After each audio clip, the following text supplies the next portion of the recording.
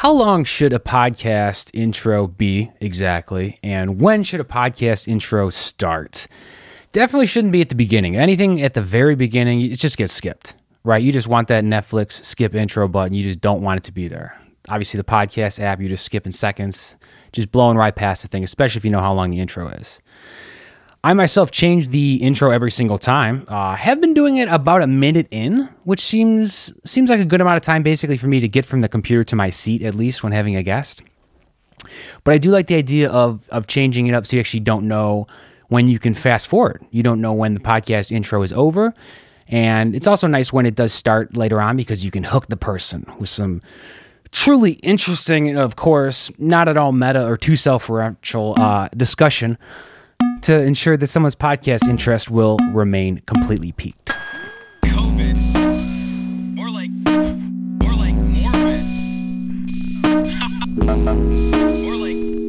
like morbid. Hey, I killed a fucking... Speaking of morbid, happy Easter, everybody. Not sure if you celebrated, even if you had just ham or Starburst jelly beans sometime in the last week. I'm sure that's pretty much good enough. It's a wonderful time of year. It's spring. I find myself loving spring. The more I get advanced in age, the closer to 40 I get. I'm 32. Each year in my 30s, I feel like 31, you get spring. 32, you really get spring. Maybe this is coronavirus. I'm not sure. You know, things sometimes find themselves in historical context. But I really love spring. I love the balance in it. You still have cold nights. You still have warm days. You still have hope, right? There's still so much of the year left. Again, talking about the fact that I'm 32 years old, feeling like I'm in the springtime of my life. Maybe that's why I'm loving spring. Anyway, I just, seeing the green grass come back around St. Patrick's Day as an Irishman, obviously, got to love that too, Matt is going to be returning to the podcast in 2 days' time. Can't tell you how excited I am about this fact. I actually am trying to squeeze this podcast in for a number of reasons, but in part, of course, just to strictly provide marketing for Matt's appearance in 2 days. So please be sure to watch the 43rd episode of the podcast when Matt will be regaling us with every single thing I'm sure he's entertained and occupied himself with in the last 4 months. Those second half of Corona tips that maybe you didn't figure out and get to in the first half of Corona that I'm sure at this point he must have mastered. Super excited, not just for Matt to return, but just to return to other things in normal life. Of course, socializing, seeing other humans again, recording maybe with 3 people, maybe with 4 people, maybe hearing more than one perspective on video in this garage/studio. Speaking of, I actually got some of the carpet down. So we have kind of a sound test here. We maybe have different acoustic principles versus the last episode. So anyone with good headphones that's truly paying attention to the waveforms here, let me know. Let me know what you think. I could use a second, third set of ears. But basketball is going to be returning soon, not just the full studio here with people in it, but basketball is going to be great. I actually heard someone playing recently, recently meaning 40 seconds ago. Someone's playing at like 11 o'clock at night on Easter, which is when I'm recording this, but it was great. I actually went yesterday for the first time, and I masked up, and I was there. There weren't like a lot of people there yet. I wasn't like playing games. I was just there with a bubble person, Shavana. Shout out. We were enjoying basketball, of course, and I really miss it. Obviously, it's going to be different when you actually play and shoot when you're around other people again. There's big difference between just like, playing horse or whatnot, pig, and actually playing 5-on-5. I found myself really sucking through air twice during masks during Corona. A lot of times doing like construction-based stuff, it wasn't pleasant, but really like truly gasping for air once playing the drums, recorded a jam journal, and I was really struggling after the first song. Even with the electronic drums, hit like we were playing in like June, so it was pretty warm outside. And just yesterday, actually trying to play some basketball really intensely with this mask on. It was a new mask, felt comfortable around the ears, might have been a little heavier on the mouth. You know what I'm talking about. So maybe that was part of the equation, but in general, I really loved getting out there. Can't wait to play basketball again. Shout out to the Park basketball gang. If you guys are, I don't know, there ready to play. I hope you are. I like to play at an outdoor park with people. I'm realizing I shouldn't say his name. Like this is like too public. I'm saying the name of the park. I'll cancel it out. You guys know who you are. You know who you are. Other sports teams though, and like sports leagues that I'm in on Facebook and like are in the groups for, I've noticed that they're really starting to chime in now. It's the very beginning of April. People are getting vaccinated and seemingly more confident in future sports activities. So it seems like people have been really into that, obviously trying to find the sports game opportunities for the future. I want to talk about a few things today, not just spring and pleasantries and Matt's glorious return. I'm going to talk about the fact that drums are actually multiple instruments. You know, you always hear like bass drums, guitar, it's like a single thing. I myself am a drummer. I always consider myself to be like a single instrument player, but I just realized they're not. They're like all different instruments. Some are like metal sheet discs. Some are mylar. They're plastic covered shells of wood, basically, sometimes often covered in lacquer. And then you have like these foot pedals that you're stomping down on. You can hear it. You can even get some acoustics here. And you know, sometimes you're using a wood stick. Maybe sometimes you're using a metal stick if you're Lars Ulrich. But there's 1,000 different ways to play the drums. There's 1,000 different instruments. They're multiple instruments. Second thing I'm going to talk about, of course, how do you top this? Second thing I'm planning on talking about is Steely Dan, which is comical. Well, if I didn't know anything about Steely Dan, or if you were asking me about this a year ago, it would feel comical. I don't know why that is. I'll get into that, though. I will talk about why it's comical, Steely Dan, but also just what's up with Steely Dan, what I think about Steely Dan. Steely Dan's great, I learned. I'd never listened to Steely Dan, ever. I mentioned the comical thing. People, you know, they made fun of it for some reason. I don't know, Gen Xers or various people. I don't get this. I saw some articles online. I haven't read it and gone through the think pieces of it all yet. But Steely Dan is amazing music, and yeah, it's always seemed like some sort of punchline to me. Back to the drums being multiple instruments. I've been playing for 20 years, and this never truly dawned on me in this way.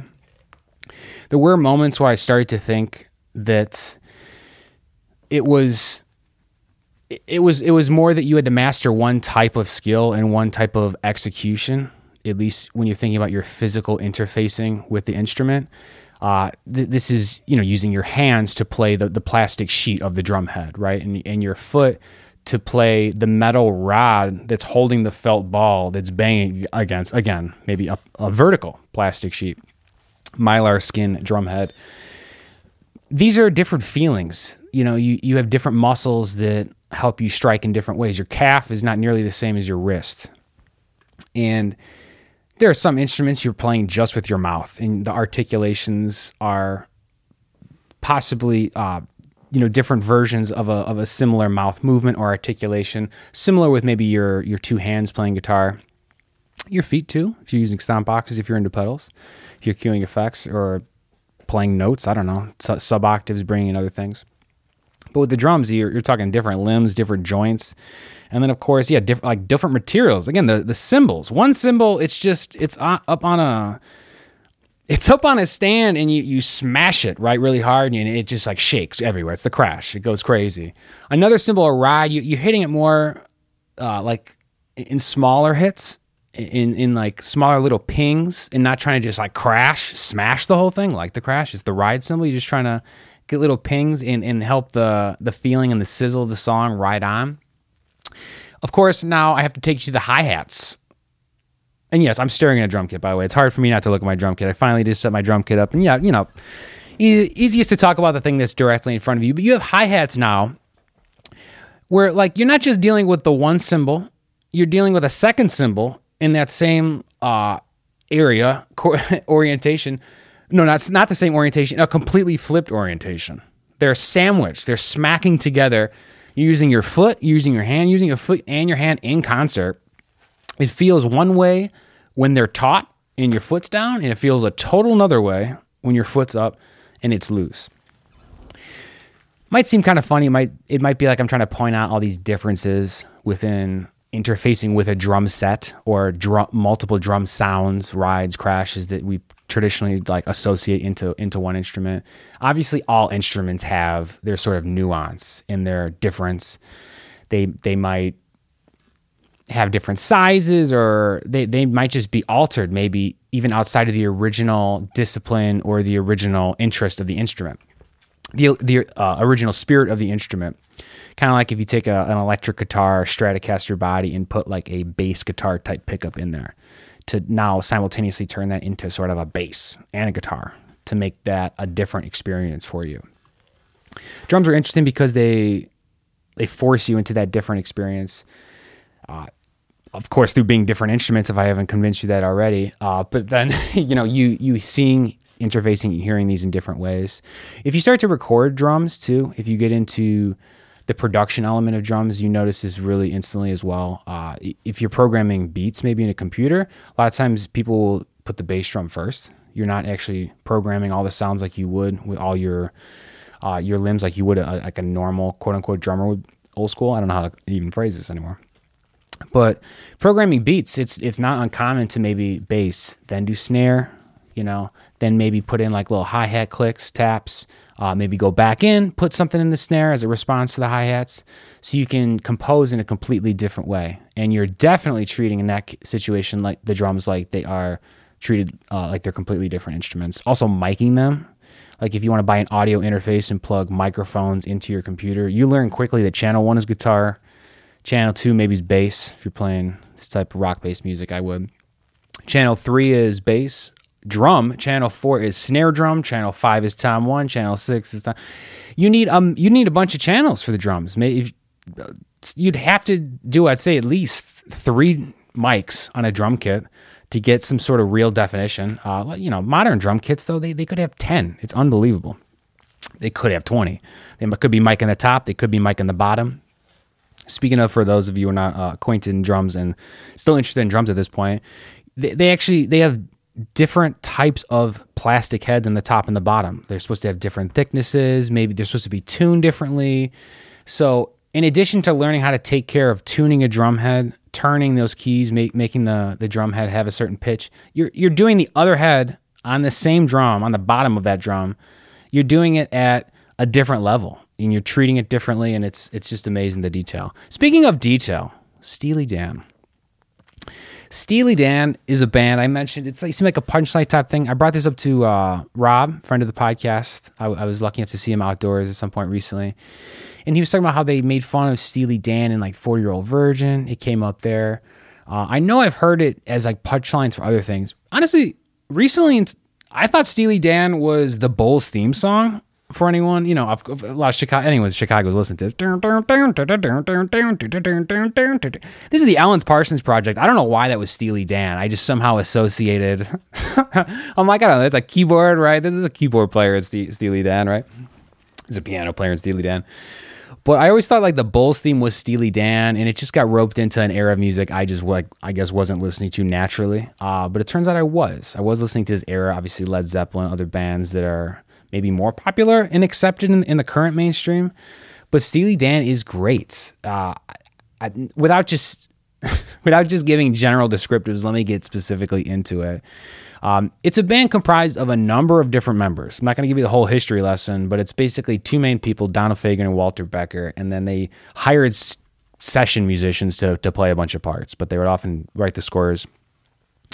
And they would have vibraphones in songs. They would have saxophones in songs. They would have solo sections in songs. They would have extremely high-quality audio recordings. Like they were pretty cutting edge in terms of the sound of the instruments, which is, I think, something that's always admirable, to try to be on the leading edge of what a technological medium can even deliver, right? Interesting to be able to hear different drummers, I suppose, with different songwriters. It was great. I mentioned the solo section thing. They have clean guitars in there. Most rock music, you're hearing a lot of reverberated guitars, maybe there's like delays in the guitars. And I actually love funk music. There's a lot of funky, clean type of strumming in these songs that I personally find like really fun and exciting. Steely Dan also just ended up being a fantastic thing to get into at the very end of a 1-year pandemic. Virus-based pandemic, in which case you could use like happy, like kind of like put some energy in you type music. There's like, I don't know, 6 albums they made from 72 to 80 that are just incredible. Bodhisattva, I'm not pronouncing this right, is like the first track off their second album. It's an amazing like rock song, has like, the solo sections, like energy. And the second song, you listen to that song and then listen to the second song on the album, and then boom, the vibraphones come in, or like these different melodic elements you would never expect having just listened to like the blues-based rock song that just preceded it. So lots of surprises. Listening to other Steely Dan songs, Peg, the only thing I could think of was De La Soul, because I listened to I Know, the song by De La Soul, over and over, and they sample it. And there ended up being a bunch of these like samples you find in a lot of times hip hop music that were Steely Dan. Another one, Kanye's Champion. He had Kid Charlemagne sampled. And I think Kanye was one of the first times I had heard of Steely Dan and wanted to listen to Steely Dan. Maybe I don't know if I was watching a compilation of how he had sampled certain songs, or if I heard him in some clip talking about Steely Dan, but that did somehow cross my mind in some way in the past. Like, wait, I like Kanye's music, his sample-based music, but I think I don't like Steely Dan, right? So this is incongruent. Like, this doesn't make sense to me.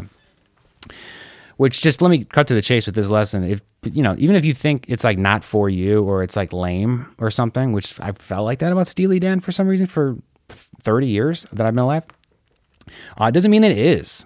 It could just be that someone's having a specific reaction to that band.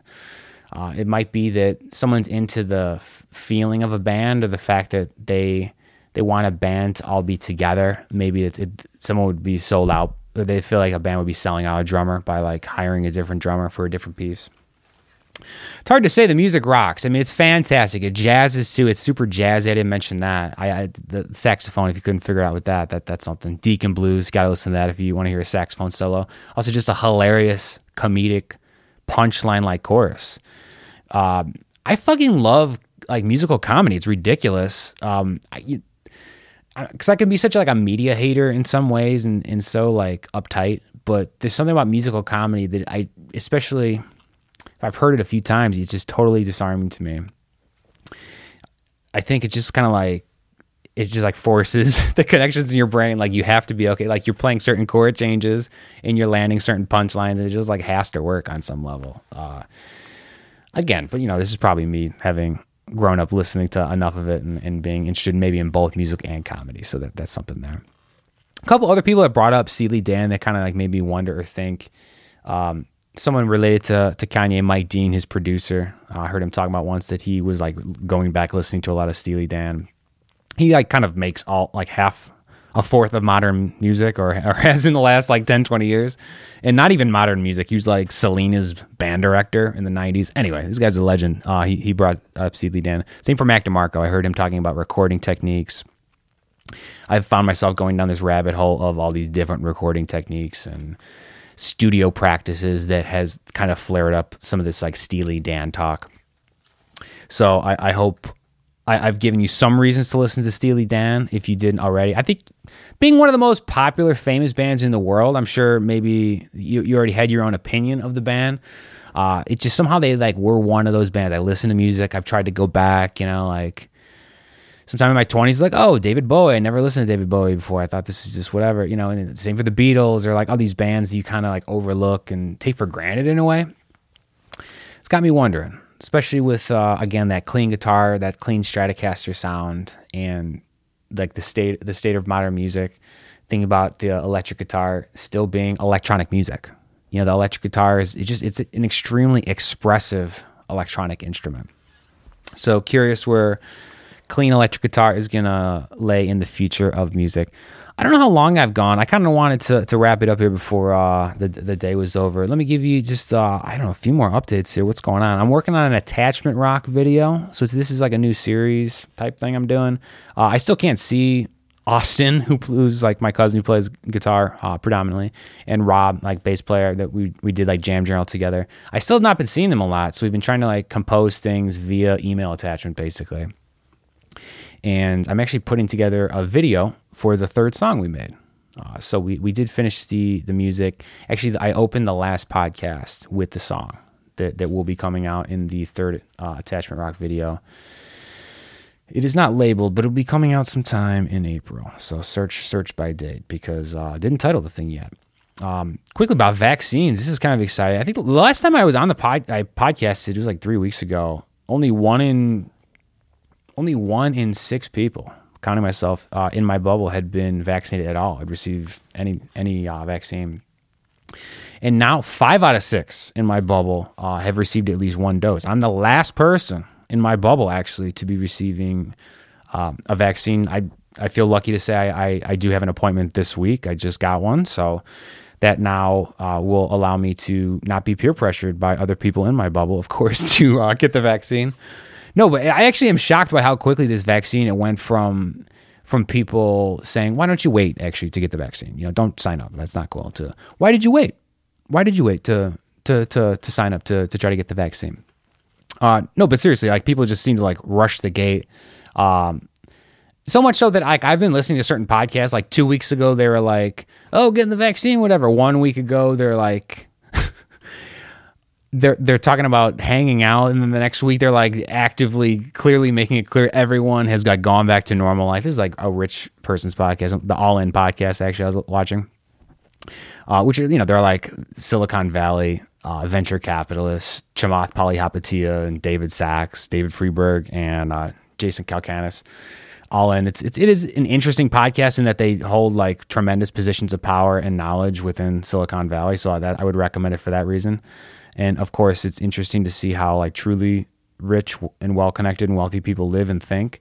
It's actually, they end up really revealing themselves in some of the elements of high society in a way through their relationships and through just the way that they speak.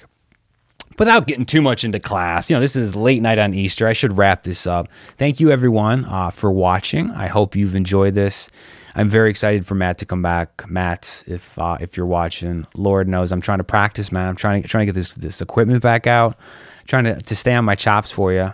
Try to get the YouTube traffic up for you a little bit, and then to everyone else, that's been on the pod, we got to schedule some stuff. The outdoors now, it's nice enough. We went from freezing to nice in about a week. And again, I mentioned the vaccine, so puts me about a month and a half out from being back to normal. I hope you're all able to savor the last bit of time you have in this. Look at me, I'm getting all nervous here hitting the mic. In what will be, and in probably, a pretty unique time within your experience being alive. So try to make the most of it and try to write some things down. I wanted to record this in part because I'm getting my vaccine now. This is my last like Corona mindset. Which I think was pretty clear based on the composition of the theme music that I made before recording this. But truly, I want you to find the good things in what you've done and what you're going to do. And if not, I don't know. You'll fucking figure it out. It's up to you. See you soon. Bye, everyone.